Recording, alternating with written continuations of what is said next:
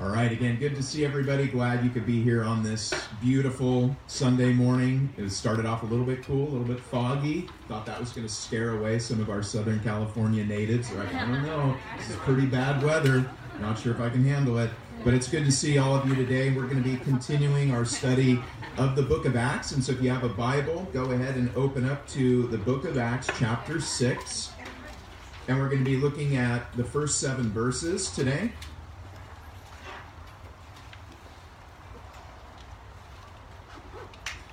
And before we get into our scripture reading, prayer, and the message, let me ask you a question. And if you could raise your hand, let me know here. Raise your hand if you enjoy conflict. Go ahead. Raise your hand if anyone. Okay. Oh, no. I was going to say if you do. All right. So most people don't enjoy conflict, or even if they do, they don't know how to handle it well.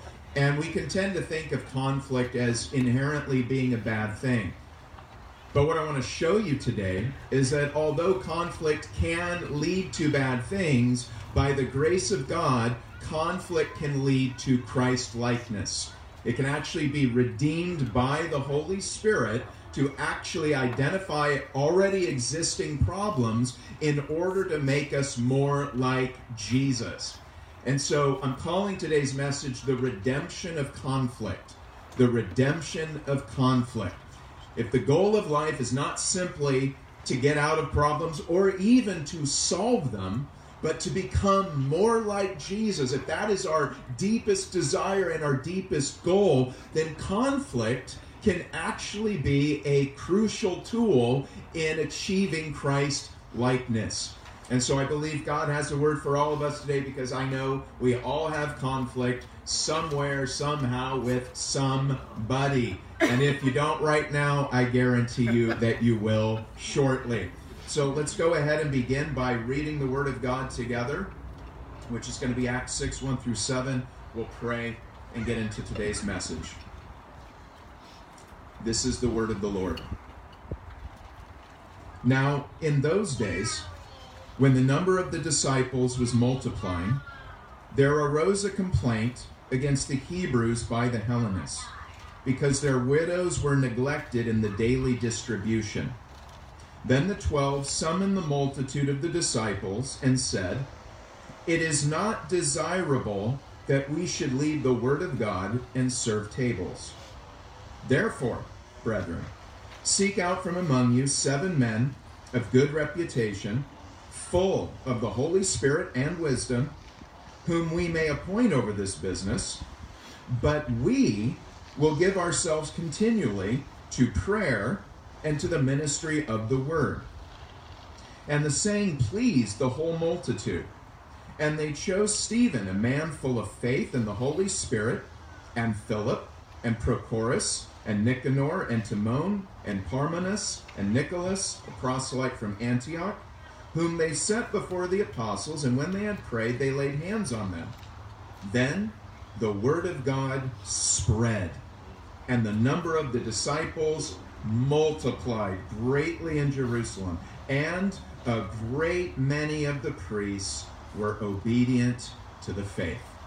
This is God's word. Let's pray together. Heavenly Father, we thank you and praise you for this opportunity to meet together in the tabernacle of the saints, to wait for a word from you, to encounter the living God through the living word. We pray, Holy Spirit, that if we are in any way in conflict with you, if we are in any way in conflict with your word, if we are in any way in conflict with your kingdom, we pray that you would reveal the substance of the problem. We pray you'd reveal the depth of our sin. And we pray that you would remedy that with the gospel of Jesus Christ. We pray that you would transform us by renewing our minds, Lord. We know that the mind has a role to play in the Christian life. We know that we all have emotions. We know that emotions matter. but they do not matter absolutely. You have given us minds, and you expect our minds to be used. And so we pray this morning, by your grace, you would grant us the ability to listen to the things that are said, to ponder them, to consider them, to be willing to exchange any ideas in our minds that are opposed to the word that will be spoken. We pray that you would grant us power, Lord, because we realize we can know in our minds what we ought to do, and yet we find deep within us a desire for something other than you that thwarts that word that we know. And so, Lord, we pray not only for a clarity of word, of speech, of wisdom, but we pray that you would soften our hearts. We pray that you would remove desires in our hearts for anything that is evil, anything that is unbecoming a child of God. And we pray that you would replace it with a passion for your kingdom, to live a fully surrendered and sacrificed life for the glory of our great God and Savior Jesus Christ. For it is in him that we find true joy. And so, Lord, fill us now even to overflowing in expectation as we hear the word of God. We ask now for this blessing in Jesus' name. Amen. So again, I'm calling this message the redemption of conflict.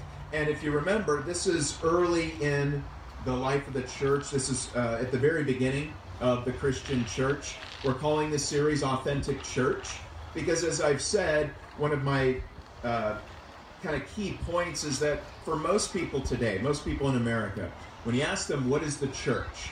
What is the church for? What does the church do? What are you looking for in a church? Because we actually have so many churches, at least in most parts of America, certainly Orange County, Southern California, there's just so many churches. That's actually the problem. It's not like, oh, there's not enough. You look, you used to be in the phone book, right? But now you Google it. All right, I moved to a new neighborhood. I'm looking at church. You're like, where do I start? You know, it's going to take me years just to find a good church to go to. So we have all these churches.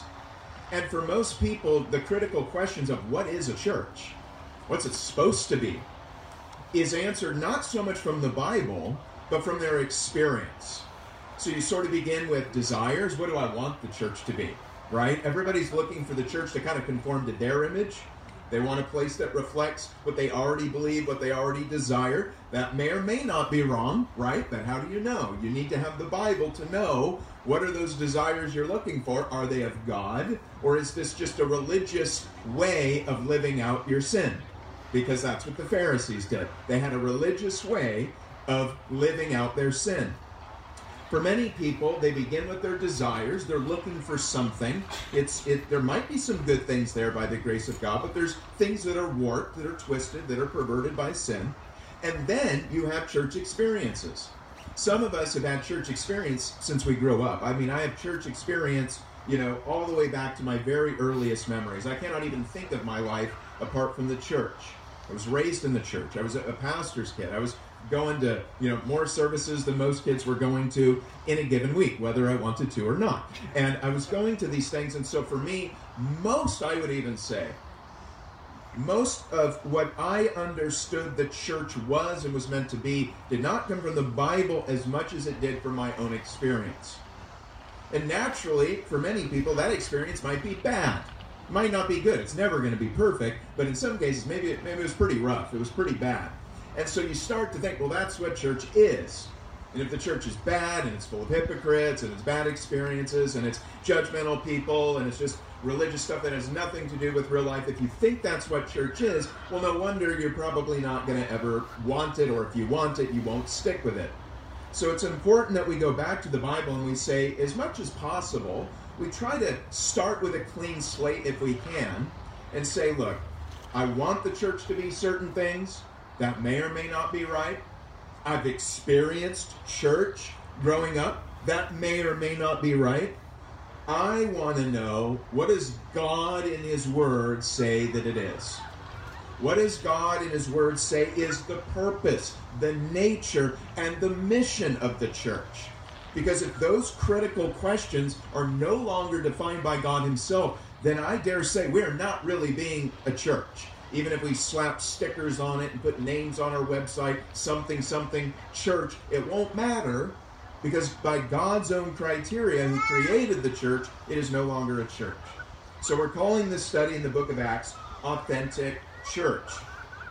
Now, we're early on in the story, and what I've showed you is that Satan in various ways is always trying to destroy the church, and you need to know that. Satan hates the church.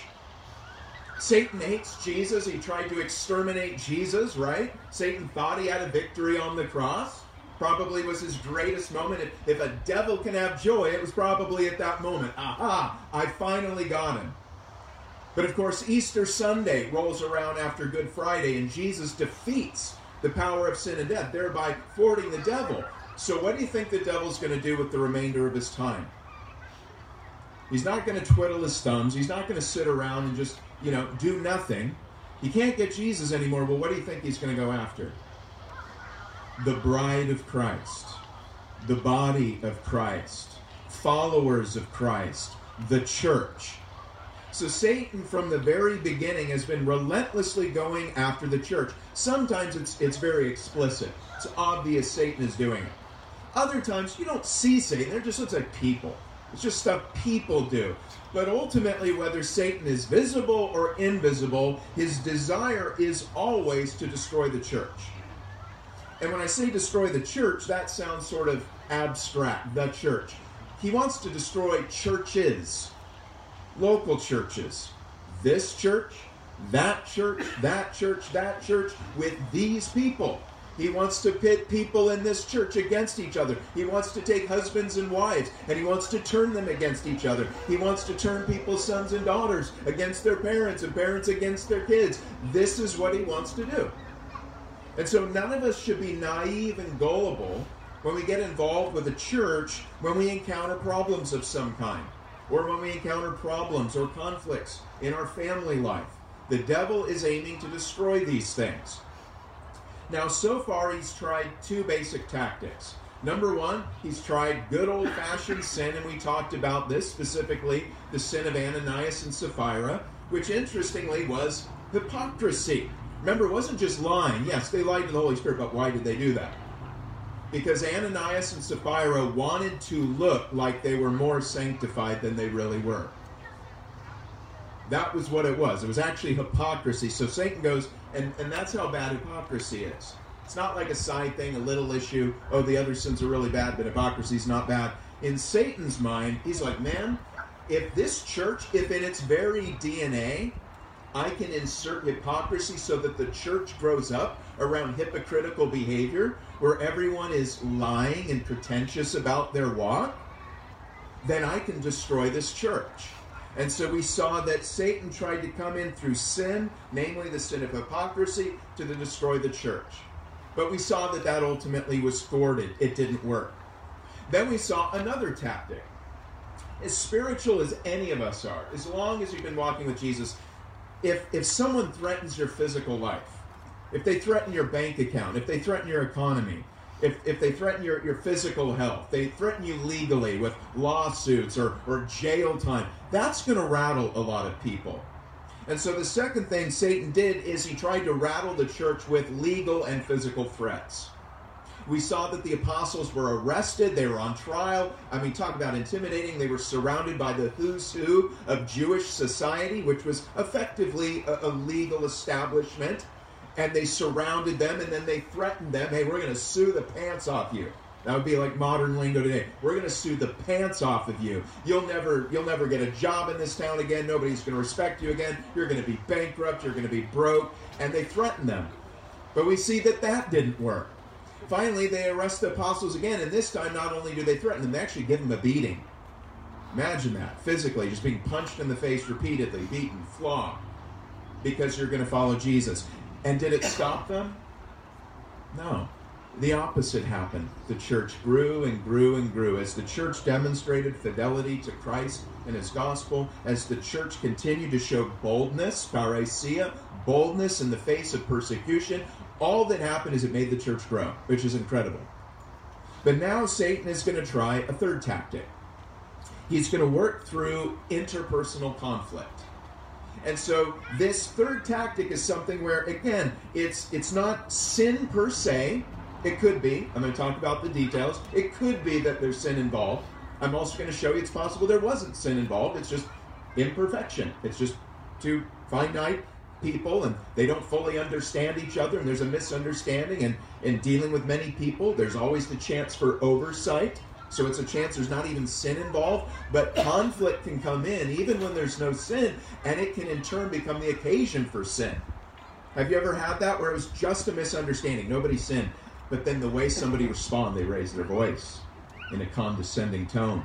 And then another person responds with belittling speech. And then the next thing you know, it's like sinorama happening. But the thing that started was not sinful per se. It was just conflict. So what is happening here is the potential to destroy the church and divide the church. And it centers around conflict. Now, there's 4 steps that we're going to unpack here that we're going to see that the apostles do and is a model for us today, whether it's individually, in your marriage, in your family, or even us as the church. 4 things. We're going to acknowledge, number 1. We're going to confirm, number 2. We're going to delegate, number 3. And number 4, we're going to grow. So we're going to see acknowledge, confirm, delegate, grow. So number 1, acknowledge. Acknowledge what? Acknowledge the problem. Step 1 in a conflict is acknowledge the problem. Now, I know that sounds entirely too simple to even be mentioned, but it's not, is it? Many people, when there's a conflict, what do? They pretend it's not there. Or they sweep it under the proverbial carpet. Now, we've all done that at times, I'm sure. But what happens if you keep sweeping something under the carpet? Eventually, you have a mound under the carpet that's big enough to trip over, right? I mean, I've seen this with my kids. Whenever I ask them to clean something, right? I don't know why I do this. I guess it's just masochism. But I ask the kids to clean, and the cleaning is usually hiding. It's like hiding stuff. You know, it's hiding stuff under the bed, it's hiding, and eventually, whatever they're doing, it's not really cleaning, it's hiding it, and it just starts pouring out everywhere. I have to confess, I remember when I was a little kid, my mom, before it was cool to be all healthy, and before there was Trader Joe's and Mother's Market and all this stuff, like, you know, back in the 80s, my mom was always into health, and there was this place in Napa, California called the Golden Carrot. Don't even know what in the world that was. There was a very unique breed of people that would shop there. But we would go to the Golden Carrot, and all my friends would get, like, the junk vitamins. It's like 90% sugar, and then they put, like, a vitamin in it, you know, like Flintstones vitamins. My mom would get me the legit stuff, right? Like, she would get me vitamins that tasted like vitamins. And so she would give us these vitamins, and I'm about 6, 7 years old, and you know what I would do with them, right? Well, I certainly would not eat them. We had these leather kitchen chairs, and if you tried, you could shove them down in between the 2 seats. Now, when the first vitamin went in, worked like a charm. Nobody ever knew. You could sit there, have guests over, they could sit in that very chair where the crime was perpetrated, and no one's going to know. But eventually, as one vitamin after another got shoved in there, and time and air and other things began hitting those vitamins, suddenly they started emerging out of the chair, and they were also discolored and had some kind of fur on them. And then by that point, my mom is like, what in the world have you been doing? Don't you realize these vitamins are for your health? They're actually expensive. They're not the junk Flintstone kinds. And you're ruining our leather seats. And I'm just like, well, Mom, I didn't want to take them. And I think for a lot of us, that's what we do with conflict. We don't acknowledge it. We just try to hide it and pretend it's not there because it's an undesirable thing. I want to point out that if we're going to deal with conflict in a healthy way, you've got to acknowledge it, and that's a challenge. And so for some people, that might even be the most important thing for you today, is acknowledging the problem. Because if you say you don't have a problem, if you say you don't have a conflict, how hard are you going to work on it? Probably not hard, maybe not at all, right? So you've got to acknowledge that you have a problem. And I want to show you that that's exactly what the apostles did. There was a problem. and they acknowledge the problem. So let's dive into the specifics a little bit, because this is real life. This is not just, a story with a lesson. This is history. This really happened. It says, now in those days when the number of the disciples was multiplying, so the context is the church is growing, good things are happening. Ironically, when good things are happening, more problems can become possible. Right? I mean, that's the fact of the matter. The more people you have, the more problems potentially have. The more you grow your business, the more problems potentially have in your business. The more money you're bringing in. A lot of people are like, I just want to make tons of more money, mo problems, is the great theologian Puff Daddy once said. So it's like all this stuff coming in, the more of anything can create more problems. And that's what's happening here. So it's actually, ironically, a good thing, growth, that led to the problem. So in those days, the number of the disciples was multiplying, and there arose a complaint against the Hebrews by the Hellenists because their widows were being neglected in the daily distribution. Now, I want to point out a few things here. So what was happening? So you had two different groups of people, two different major groups of people. Now, I've heard it erroneously said multiple times that this was a matter of racism. Okay, this is not a matter of racism. That's not to say that racism couldn't have happened by any early Christian whatsoever, although racism kind of in the modern, contemporary sense it was actually foreign to the ancient world. It was more a matter of linguistics and ethnicity and culture. People didn't think in terms of race the way we do today. But there was an issue. And so what was it exactly? And if we're saying that this isn't a matter of race, it wasn't the Hebrews and the Hellenists, well, what exactly are the Hebrews and the Hellenists? Now, these two terms denote primarily ethnic and cultural markers. Ethnic and cultural markers. So, first of all, one of the most important building blocks of a culture is language, right? Language. So, the Hellenists were Jews who primarily or solely spoke Greek. So, their cultural background, they might have ethnically been Jews, but culturally they were Greek. They spoke Greek. Greek would have been their mother tongue. Now, within that group, some probably knew a little bit of Aramaic, maybe a little bit of Hebrew, but probably not a lot. And some probably knew none. Greek language. Along with the language probably is a little bit of the culture as well. So there was some Greek cultural practices. Some people want to draw kind of a sharp line and say the Hellenists were kind of like anti-temple people. They were a little bit stronger anti-Judaism than the Hebrews. I don't think that's a warranted assessment biblically. It's possible that some were, but I think what we can know is the Hellenists are Jews. So this is not a racial thing, but this is a linguistic thing. They speak Greek, they have Greek culture. The Hebrews, on the other hand, are people who speak primarily Aramaic and some Hebrew. So Aramaic and Hebrew. You remember, you think Hebrew, but in the exile, Aramaic became sort of the dominant language, the lingua franca of those Jews living in Palestine at the time of Jesus. So there's Hebrew there. Hebrews probably, if you were in Palestine at the time of Jesus and you were to attend a synagogue, it would very likely be in Hebrew. But outside synagogue, they would talk more in Aramaic to one another. Now, once again, the same thing is true for the Hebrews that is true of the Hellenists, which is they had a primary language, but they probably, a good number of them, probably had a secondary language. So even those Hebrews who primarily spoke Aramaic and Hebrew, they also probably knew a little bit of Greek. Even in Galilee, we've actually found inscriptions in Galilee dating to the time of Jesus that are in Greek. So we know that Greek, again, would not have been totally foreign, but once again, it's something where there is a cultural divide. So imagine having a church where maybe it's somewhere 50-50 or 60-40, one group that speaks primarily this language, and on the other hand, 60 or 40 that speaks a different language. Now, is that sin that people speak different languages? No. But could you see how that could create potential conflict?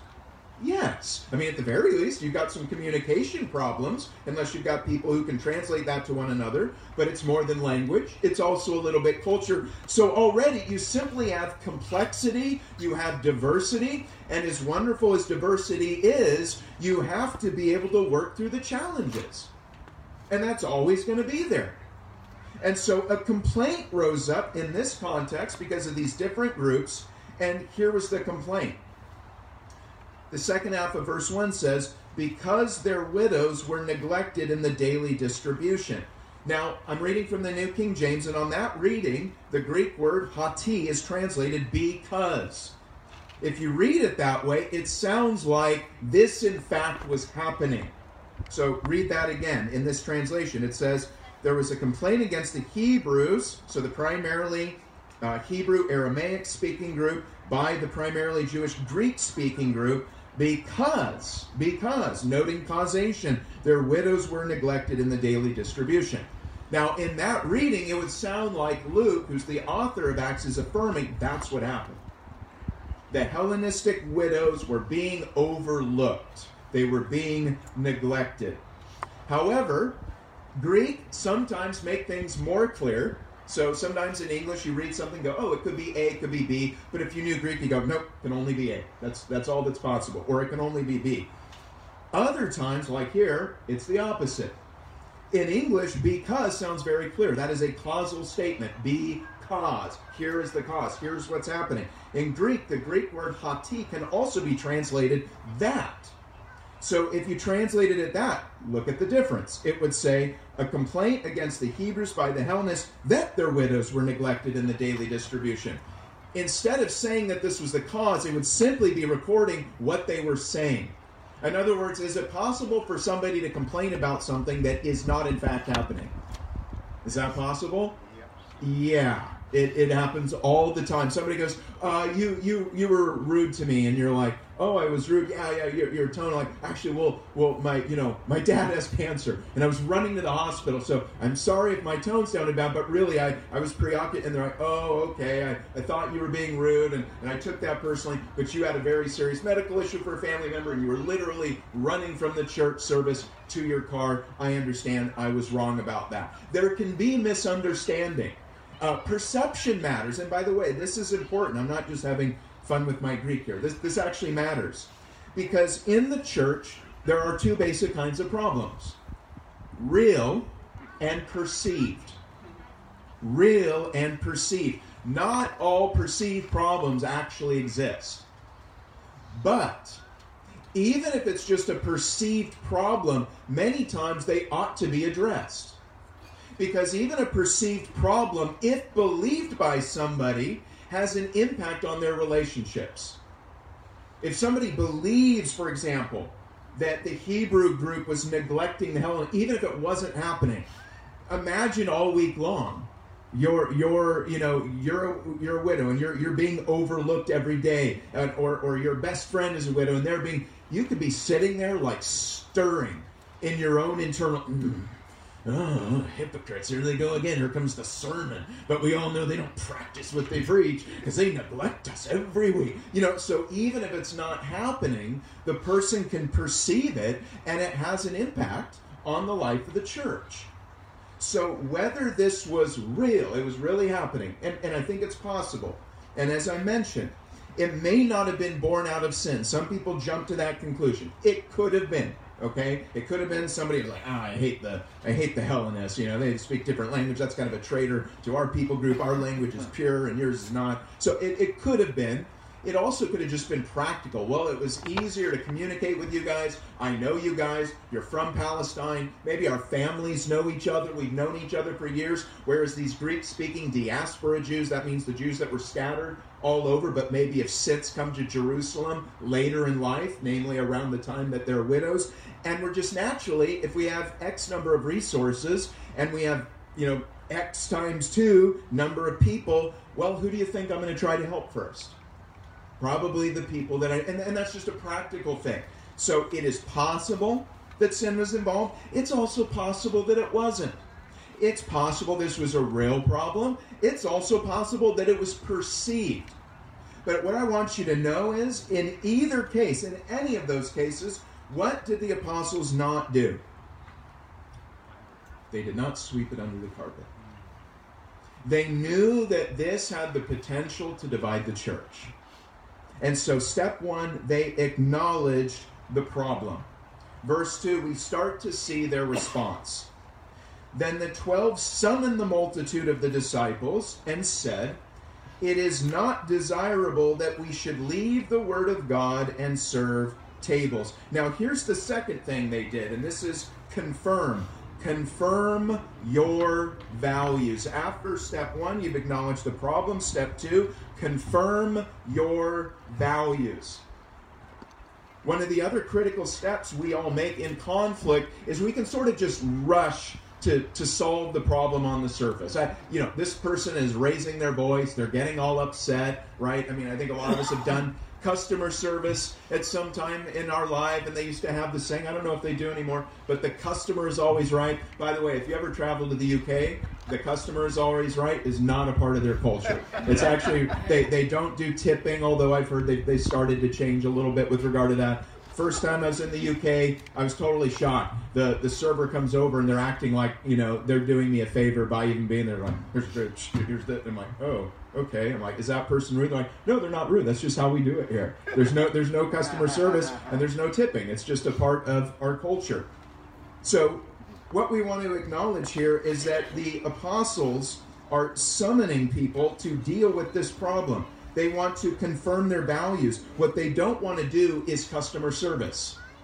Again, if we can kind of make people happy, calm people down, make people feel good, great, sure, knock yourself out. But we're trying to do something a little bit deeper here in the Christian church. We want to deal with the heart. We want to deal with heart issues. And so one of the things you have to do, and you got to be careful, if you've been shaped by the customer is always right, and by the way, and I know this, many churches do customer service. That's the way they do things. They just want to keep people happy because there's practical issues. But the problem is we have to confirm our values because the temptation is always to give up our theology in order to address practical problems. To give up our theology, our beliefs. One of the songs we sang was, I believe, right? I believe in God our Father. I believe in Christ the Son. I believe in the Holy Spirit. So we're rehearsing the language of the Nicene Creed. We're rehearsing the foundation of the Christian faith. And we have to go back to those things and say, we must guard these more than we desire to guard anything else. And that means sometimes people are going to complain and say, we'd like you to change something. And if we immediately have a customer service attitude, we could accidentally, maybe even intentionally, change something that ought never to be changed. And so if churches in America are in customer service mode, they can start to abandon their doctrines. They can start to abandon their faith. And this has been happening for centuries. This has been happening for centuries. Again, starting off smaller and in different ways, and it's becoming more and more prominent. Churches are hearing people say, hey, we think instead of being loving, you call yourself loving, but we say you're hateful. And you say, gosh, I don't want to be called hateful. Why are you calling hateful? Because you don't approve over the sexual things that I do with my body. And you go, oh gosh, well the Bible does seem to say that that's wrong, but you're saying that I'm hateful and I'm love. Well, customer service. I guess I'll just wipe that part out of the Bible. I'll skip it. I won't teach it. I'll do jujitsu on the text and kind of force it to submit to a strange and alien interpretation in order that I may do customer service for you. Churches are doing this left and right. There are many Christian values which I think are contemporary, and I think society would love them if we preached them and proclaimed them. But there's also many things in the Bible, in the New Testament, in the Gospel, that are utterly abhorrent to the secular society in which we live. And so as much as we care about, yes, we want to make people happy, it cannot be our core value. And so notice what the apostles did. They didn't say, hey, we'll just take care of it. We'll abandon what we're doing and we'll go, because that's the most important thing in the world is just making sure people don't complain. That's not the case. Another thing I should mention out is that word complaint in Greek is gangusmas, and it's the same word used in Numbers chapter 11 to record the grumbling of Israel. So for a reader of the Bible, especially in the Old Testament, grumbling is a bad word.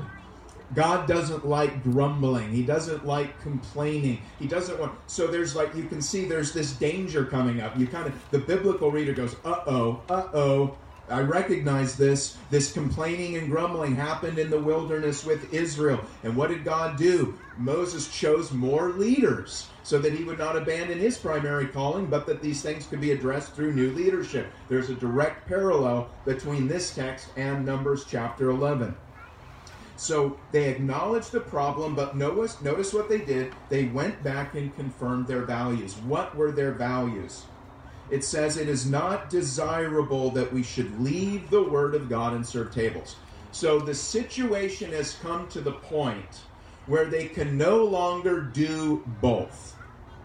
They cannot both labor in the word of God and prayer and tend to the practical matters of distributing food, and whether this was food or money, we're not quite sure. It could have been either, it could have been both. It could have been like a daily soup kitchen where somebody's showing up and handing out food to somebody. It could have been some coinage possibly as well. Could have been a little bit of both. We're not sure in some way, shape, or form. Probably up until this point, the apostles were trying to do a little bit of both. They're like, hey, we'll take care of just this. Oh, this got to be done. This has got to be done. Oh, and we got to make sure we're meditating and praying over the word and laboring in it and giving that word out, not just when we gather as a group, but as our leaders come to us, as there's problems in the church, the pastor is applying the word of God to all these different interpersonal situations throughout the life of the church. And what they said is, we have a priority of ministry. And it's not only a priority of ministry in a very specific sense, but it is the specific task of the church. And notice, the Word of God, proclaiming the Word of God, is the central task of the church. And they confirmed that. And once again, if you don't confirm, if the church does not confirm that the teaching of the Word of God is a priority, then believe it or not, in a church, it is incredibly easy to give up spending time in the laboring of the Word of God and the teaching the Word of God and applying the Word of God to just deal with practical stuff. For many churches in America today, it's just business stuff, using various marketing tactics, business growth strategies, and all these kinds of things. And I'm not saying that's wrong per se. That's a conversation for another time. But simply to say you could spend all your time doing that, I guarantee you this. Insofar as any of these modern methods of growth and marketing and everything else, insofar as they're even redemptive, they are never to become the central task of the spiritual leadership of the church. Never.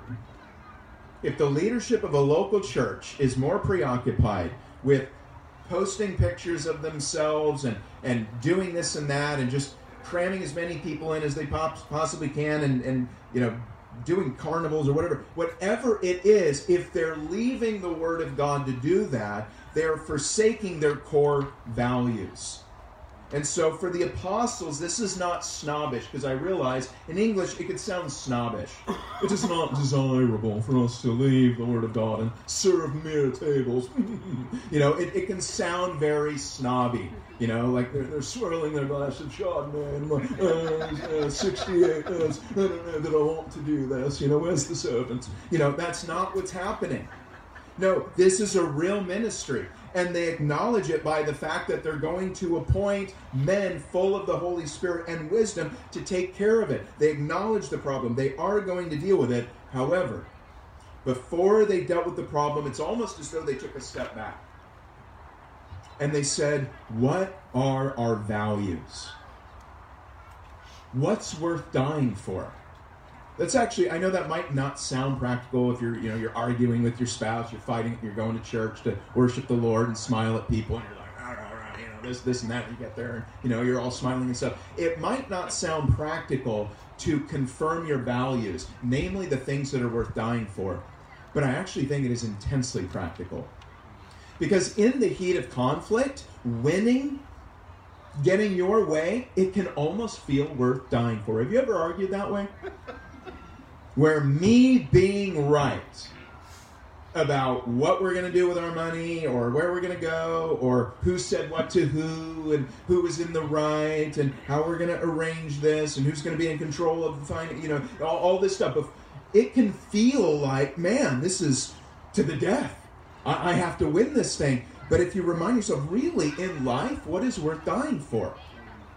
And honestly, it'd be utterly stupid to be willing to die for some of the stuff that we argue over. It's foolish. Stuff in the church that we're arguing over. Stuff that churches between churches and pastors in social media are arguing and slamming each other. And you go, is this worth dying for? A lot of this stuff is not worth dying for. So the apostles go, look, we belong to Jesus Christ. He is worth dying for. He called us to feed the sheep the word of God. That was Jesus' parting words to Peter. Peter, feed my sheep.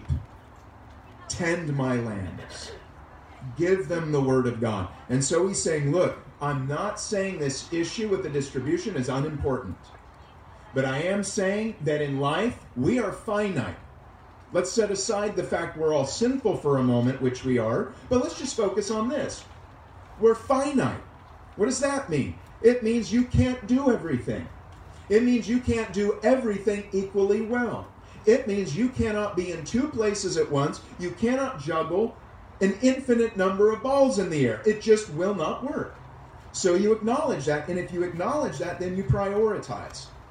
And for the Christian church, the priority is the Word of God. This is sort of, we can see the fruit of abandoning this priority of the Word of God in the social gospel movement that was very big at the beginning of the 20th century. For many people, they saw problems in urban centers, modern problems. And they thought to themselves, the best way to deal with these social problems, with inequality, with bad working conditions and all this kind of stuff in the inner city, the best way to remedy that is to forsake all the teaching of the gospel, to forget insisting that Jesus Christ is Lord and that he died on the cross for his sins and that there really is heaven and hell.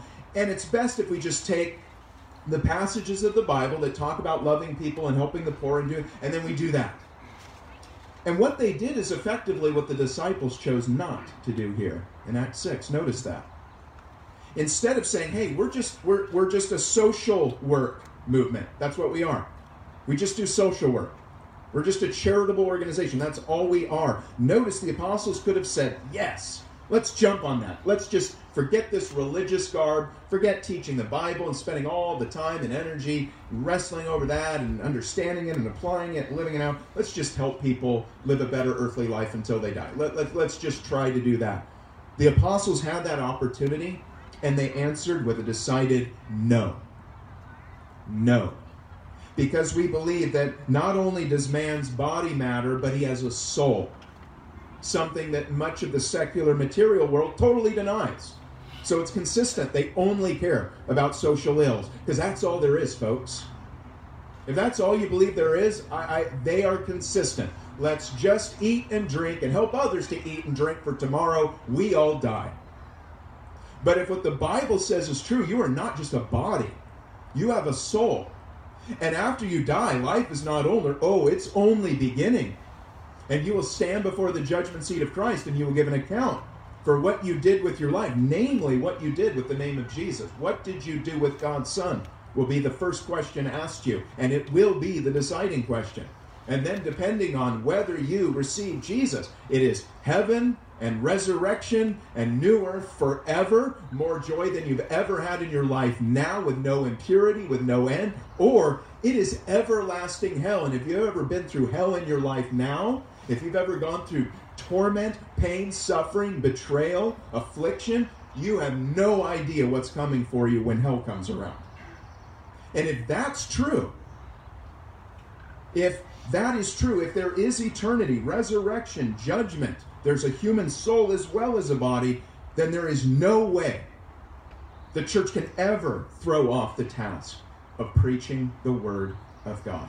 Amen. And so the disciples stepped back and they said, what is our priority? They confirmed their values. It is the word of God. For some of you, we're all Christians, so there should be a confirmation of shared values that we have here. We should all agree on the basics of the Christian faith. We won't agree on all the secondary stuff. And to be a member here in good standing, you don't have to agree on all the secondary things. You can have differences of opinion. But on the essential matters of who God is, who Christ is, that who we are, human beings, that we're all sinners in need of a Savior, that it's by grace alone, through faith alone, to the glory of God alone. If you get those basic stuff, then you've got those core essentials. And then the second thing is for you as an individual to decide, what has God called you to do? Because you'll see here that what the apostles were called to do was not the same as the group they were about to appoint over this ministry. So though the church has a shared task and can never give it up, the church has a priority. We are not just a social club. We want to do social good, yes, absolutely. But we should never say, that's all we are. Forget the Word of God. Forget living for Jesus, meditating on His Word, fellowshipping, etc. But notice this other group had a different focus. So one of the things you'll need to do, if you haven't done this already, is say, if push comes to shove, and maybe it isn't right now, but if push comes to shove, I cannot do this and this. I cannot be here and there. I cannot be with this person and that person at the same time. You've got to discern which of these is God's calling me to. You've got to discern your values. And once you discern your values and you believe through prayer, through searching the Scripture, through reaching out for wise counsel, godly counsel in the church of God. He puts wisdom in His church. It's here for you if you will but seek it. And if He gives wisdom to you and confirms your values, man, stick with them. And don't just let complaints and conflict and everything else arise in life and pull you away from what matters most. Because I think that happens all the time in our lives and in our churches. But the apostles, by the grace of God, did otherwise. So it is not desirable or pleasing. And by the way, this isn't pleasing to them. Pleasing is used only in two ways. It's either pleasing people or pleasing God in the New Testament. The apostles are not saying this is not pleasing to us. They're saying it would not be pleasing to God for us to leave off the Word of God to deal with other matters, even as important as they are. The Word of God, preaching the Word of God, is pleasing to God. And that is the job of the Christian, to live a life fully pleasing to God. It is not desirable or pleasing to God that we should leave the Word of God and serve tables. Number 3, what we're going to see here is they delegate. Delegate what can't be done to those who can. So again, another thing in conflict is you realize, well, I'm not fully suited to this task. Maybe I've identified it. I've confirmed my values. It needs to be addressed and in this way. But I don't have all the resources to be able to do that. Well, you delegate. This is why God gifts people with so many different gifts. Not only in the local church, but even in society. By God's common grace. There's doctors, there's lawyers, there's mechanics. There's all kinds of people out there to whom you can delegate things. If you've got a problem with your car and you're not a mechanic, I highly recommend, if you're a busy person, go see a mechanic. If you want to try and fiddle around with it when you don't know what in the world you're doing, by the way, and you don't even have time to do it, even if maybe you did know what you're doing, that's the type of thing where you would delegate that. That is the best use of your time, or whatever the case might be. So we want to delegate what can't be done to those who can. Again, I think this is where a lot of us, we err. Either we just start taking too much on ourselves. You just go, well, people have disappointed me in the past, so I can't always trust people to do so I'll just take it on, or it would take me time to figure out who to delegate it to, or I'm just gonna put it on them, and then I'm not going to be responsible to follow up. Delegating will mean, it's your problem, but I'm not going to have anything to do with it. No, delegating means you are taking responsibility for the problem, but you recognize you can't fully deal with it, and so you involve others who are gifted and called to that work. That's exactly what we see here beginning in verse 3. Therefore, brethren, seek out from among you 7 men of good reputation, full of the Holy Spirit and wisdom, whom we may appoint over this business. But we will give ourselves continually to prayer and to the ministry of the word. So notice what they're doing. They recognize there's a conflict. They acknowledged it. They confirmed their values. Their values was such is that I cannot do both. I don't have the time. My priority is A, and therefore we're going to wisely choose good people to handle B. So it wasn't like they said, oh, this is beneath us. The church doesn't need to do social good and bless people and look out for the poor. And of course, we do that. That's a part of what the church has always done. But they appoint people whose task can focus on a matter that they cannot do. And so notice there's character involved with this choice. Now, granted, this might be different than if you're dealing with a problem outside the church. If you just got a problem with your car, I don't need to know how spiritual the guy is. Are you a good mechanic? Are you good with cars? Have you rebuilt a Chevy Big Block before? Because if you haven't, I don't really know that I want my project being a lesson for you. So I want to know you have some experience. You may not be your language may be a little rough, but hey, I believe you can do the job. But in the church, it is different. In the church, we want people who are both of these two things, full of the Holy Spirit and wisdom. That's what we want in the church. That's the one thing the church ought to be able to offer. There's very talented, gifted people out of the church, outside. Very gifted, talented people. Sometimes more gifted and more talented in certain areas. But by definition, if they are outside the church, they are not full of the Holy Spirit and wisdom. And so when we need something that involves the Holy Spirit and wisdom, when the matter of business happens to be something in the church, it's something the church is doing, a ministry the church is doing, it's not enough that we find gifted, talented people. And again, churches do this all the time. Just look for a gifted, talented person. We also, in addition to that, need to find people full of the Holy Spirit and wisdom. The kind of person, their character, their walk with God matters in the work that they are doing, and the apostles do this. Again, this whole conversation is not one of whether we want to do ministry or whether we don't. The word ministry or diakonia has already occurred 3 times now in the 4 verses that we've read. The issue is whether we want the diakonia, the ministry of the serving of the tables, or the diakonia ministry of serving the word. Both are ministries. Both are legitimate. The church is a priority of the word of God. The apostles, as they're calling, that is what they are chosen to do. But that ministry of the word also issues forth in practical ministries that blesses people's lives, both spiritually and practically. So they are now proposing we set up a board or a committee.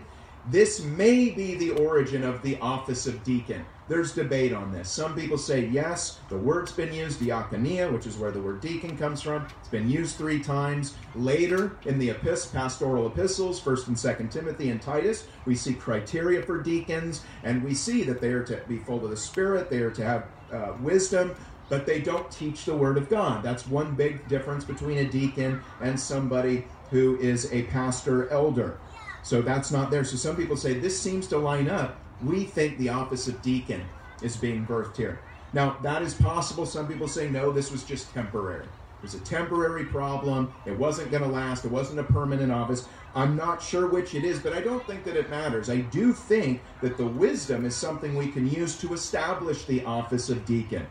If the problem is an ongoing one, or the challenge, or the ministry, the good thing that we are doing is an ongoing thing, then the office of deacon may become necessary. So they delegated to those who could do the job that they could not do without abandoning their values. Verse 4, we will give ourselves continually to prayer and to the ministry of the word. And I like that. They'll give themselves to it. And this is the idea of vocation. There's difference between vocation and a job. A job is just something you do. Vocation is something you give yourself to. Sometimes you get paid for your vocation. Other times you volunteer for your vocation. But it's important for everyone here, in addition to any job you might have a vocation, a calling, because that's where meaning and purpose are found. And without meaning and purpose, I don't know how in the heck you live a meaningful life and avoid depression. I don't know how. Because nobody was made for nothing. And living a life for nothing is empty and depressing. And we're going to fill that emptiness, that darkness, that depression with all kinds of things to simply numb the fact that we feel we have no reason for being alive in the first place. We need to fill it with our calling.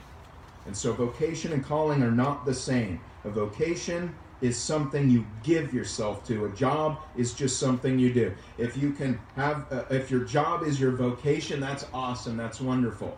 But for many people, it may be 2 separate things, and that's why volunteering in the church, even if it's some small thing, giving a glass of water in somebody's name, handing a bottle of water, doing this or that. This is a part of vocation because you are connecting to the body of Christ, which is eternally representative of gospel, the gospel message. So vocation and job.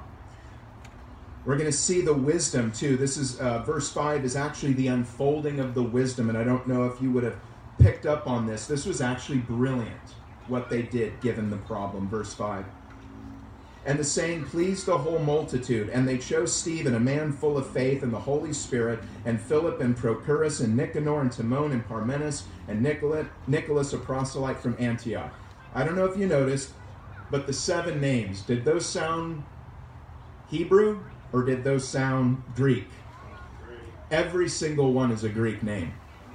Why would they have done that? Why would they have picked every single guy was a Greek when you already know the church is split up between Hebrews and Greeks or Hellenists?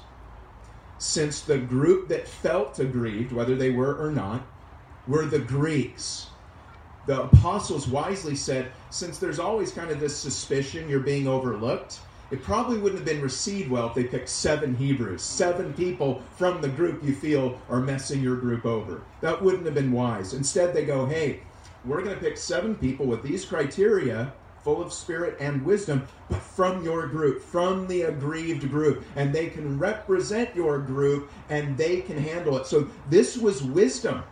This was brilliant on the part of the apostles, because the leaders that were being raised up could be trusted by those who felt aggrieved. And that's important. Trust is always important. Just artificially putting people in charge of people who other people don't feel are representing them doesn't work well. And so this was absolutely a display of the apostles' wisdom given by the Spirit in establishing these 7, all Greeks from the group that had been aggrieved. And the result of this, the result of acknowledging the problem, the result of confirming their values, and the result of delegating what can't be done to those who can, is growth. Notice the redemption of conflict. We went from a problem that may or may not have even been sin. It could have divided the church. It could have destroyed the early church. And look how the story of conflict through Christ and the Spirit ends. Verse 7. Then the word of God spread, and the number of the disciples multiplied greatly in Jerusalem, and a great many of the priests even were obedient to the faith. Wow, in one moment where a conflict rose and you're like, oh no, how are we going to get out of this? This is going to ruin everything, to, oh my gosh, God took that conflict and He not only saved us from the conflict, He used it for our growth. We are better off for the conflict we have. We are growing. We are thriving. We are structuring. We are learning wisdom. We are learning what the Spirit wants to do in uniting all people to Jesus, and the result is growth. So if there's anyone here today who is experiencing conflict in their lives personally, conflict in their marriage, conflict with their family, their children or grandchildren, conflict in the local fellowship between people, conflict in the culture around us. I know that it has that negative feeling and we're tempted to go in all directions, but I hope I've shown you today through this pattern set before us by the early authentic church that if we acknowledge, confirm, and delegate through the Spirit and gospel of Jesus Christ, we will grow. And it is my prayer that that is how we as a church face our conflict, redeemed by the gospel of Jesus Christ. Let us pray. Heavenly Father, we thank you and praise you for your word, that it is a lamp unto our feet and a light unto our path. Lord, we believe that since you are present, Lord, you are speaking to our hearts this morning. And Lord, we know that the journey of 1,000 miles always begins with that first step. And so we have an opportunity this morning to take a step. No, it's not the whole thing, nor can it be. And yet you call us on the authority of the gospel to take a step of faith this morning, to trust you, to say, Jesus, you are right and I am wrong. Holiness is the way forward with me. Sin is the way I must forsake behind. Lord, if there is conflict that we're facing at this moment, Lord, we do pray that we would learn from what we have read and that the Holy Spirit would apply it in our lives and in our church in such a way that growth is the result. We ask for your blessing now for this time of response. In Jesus' name, amen.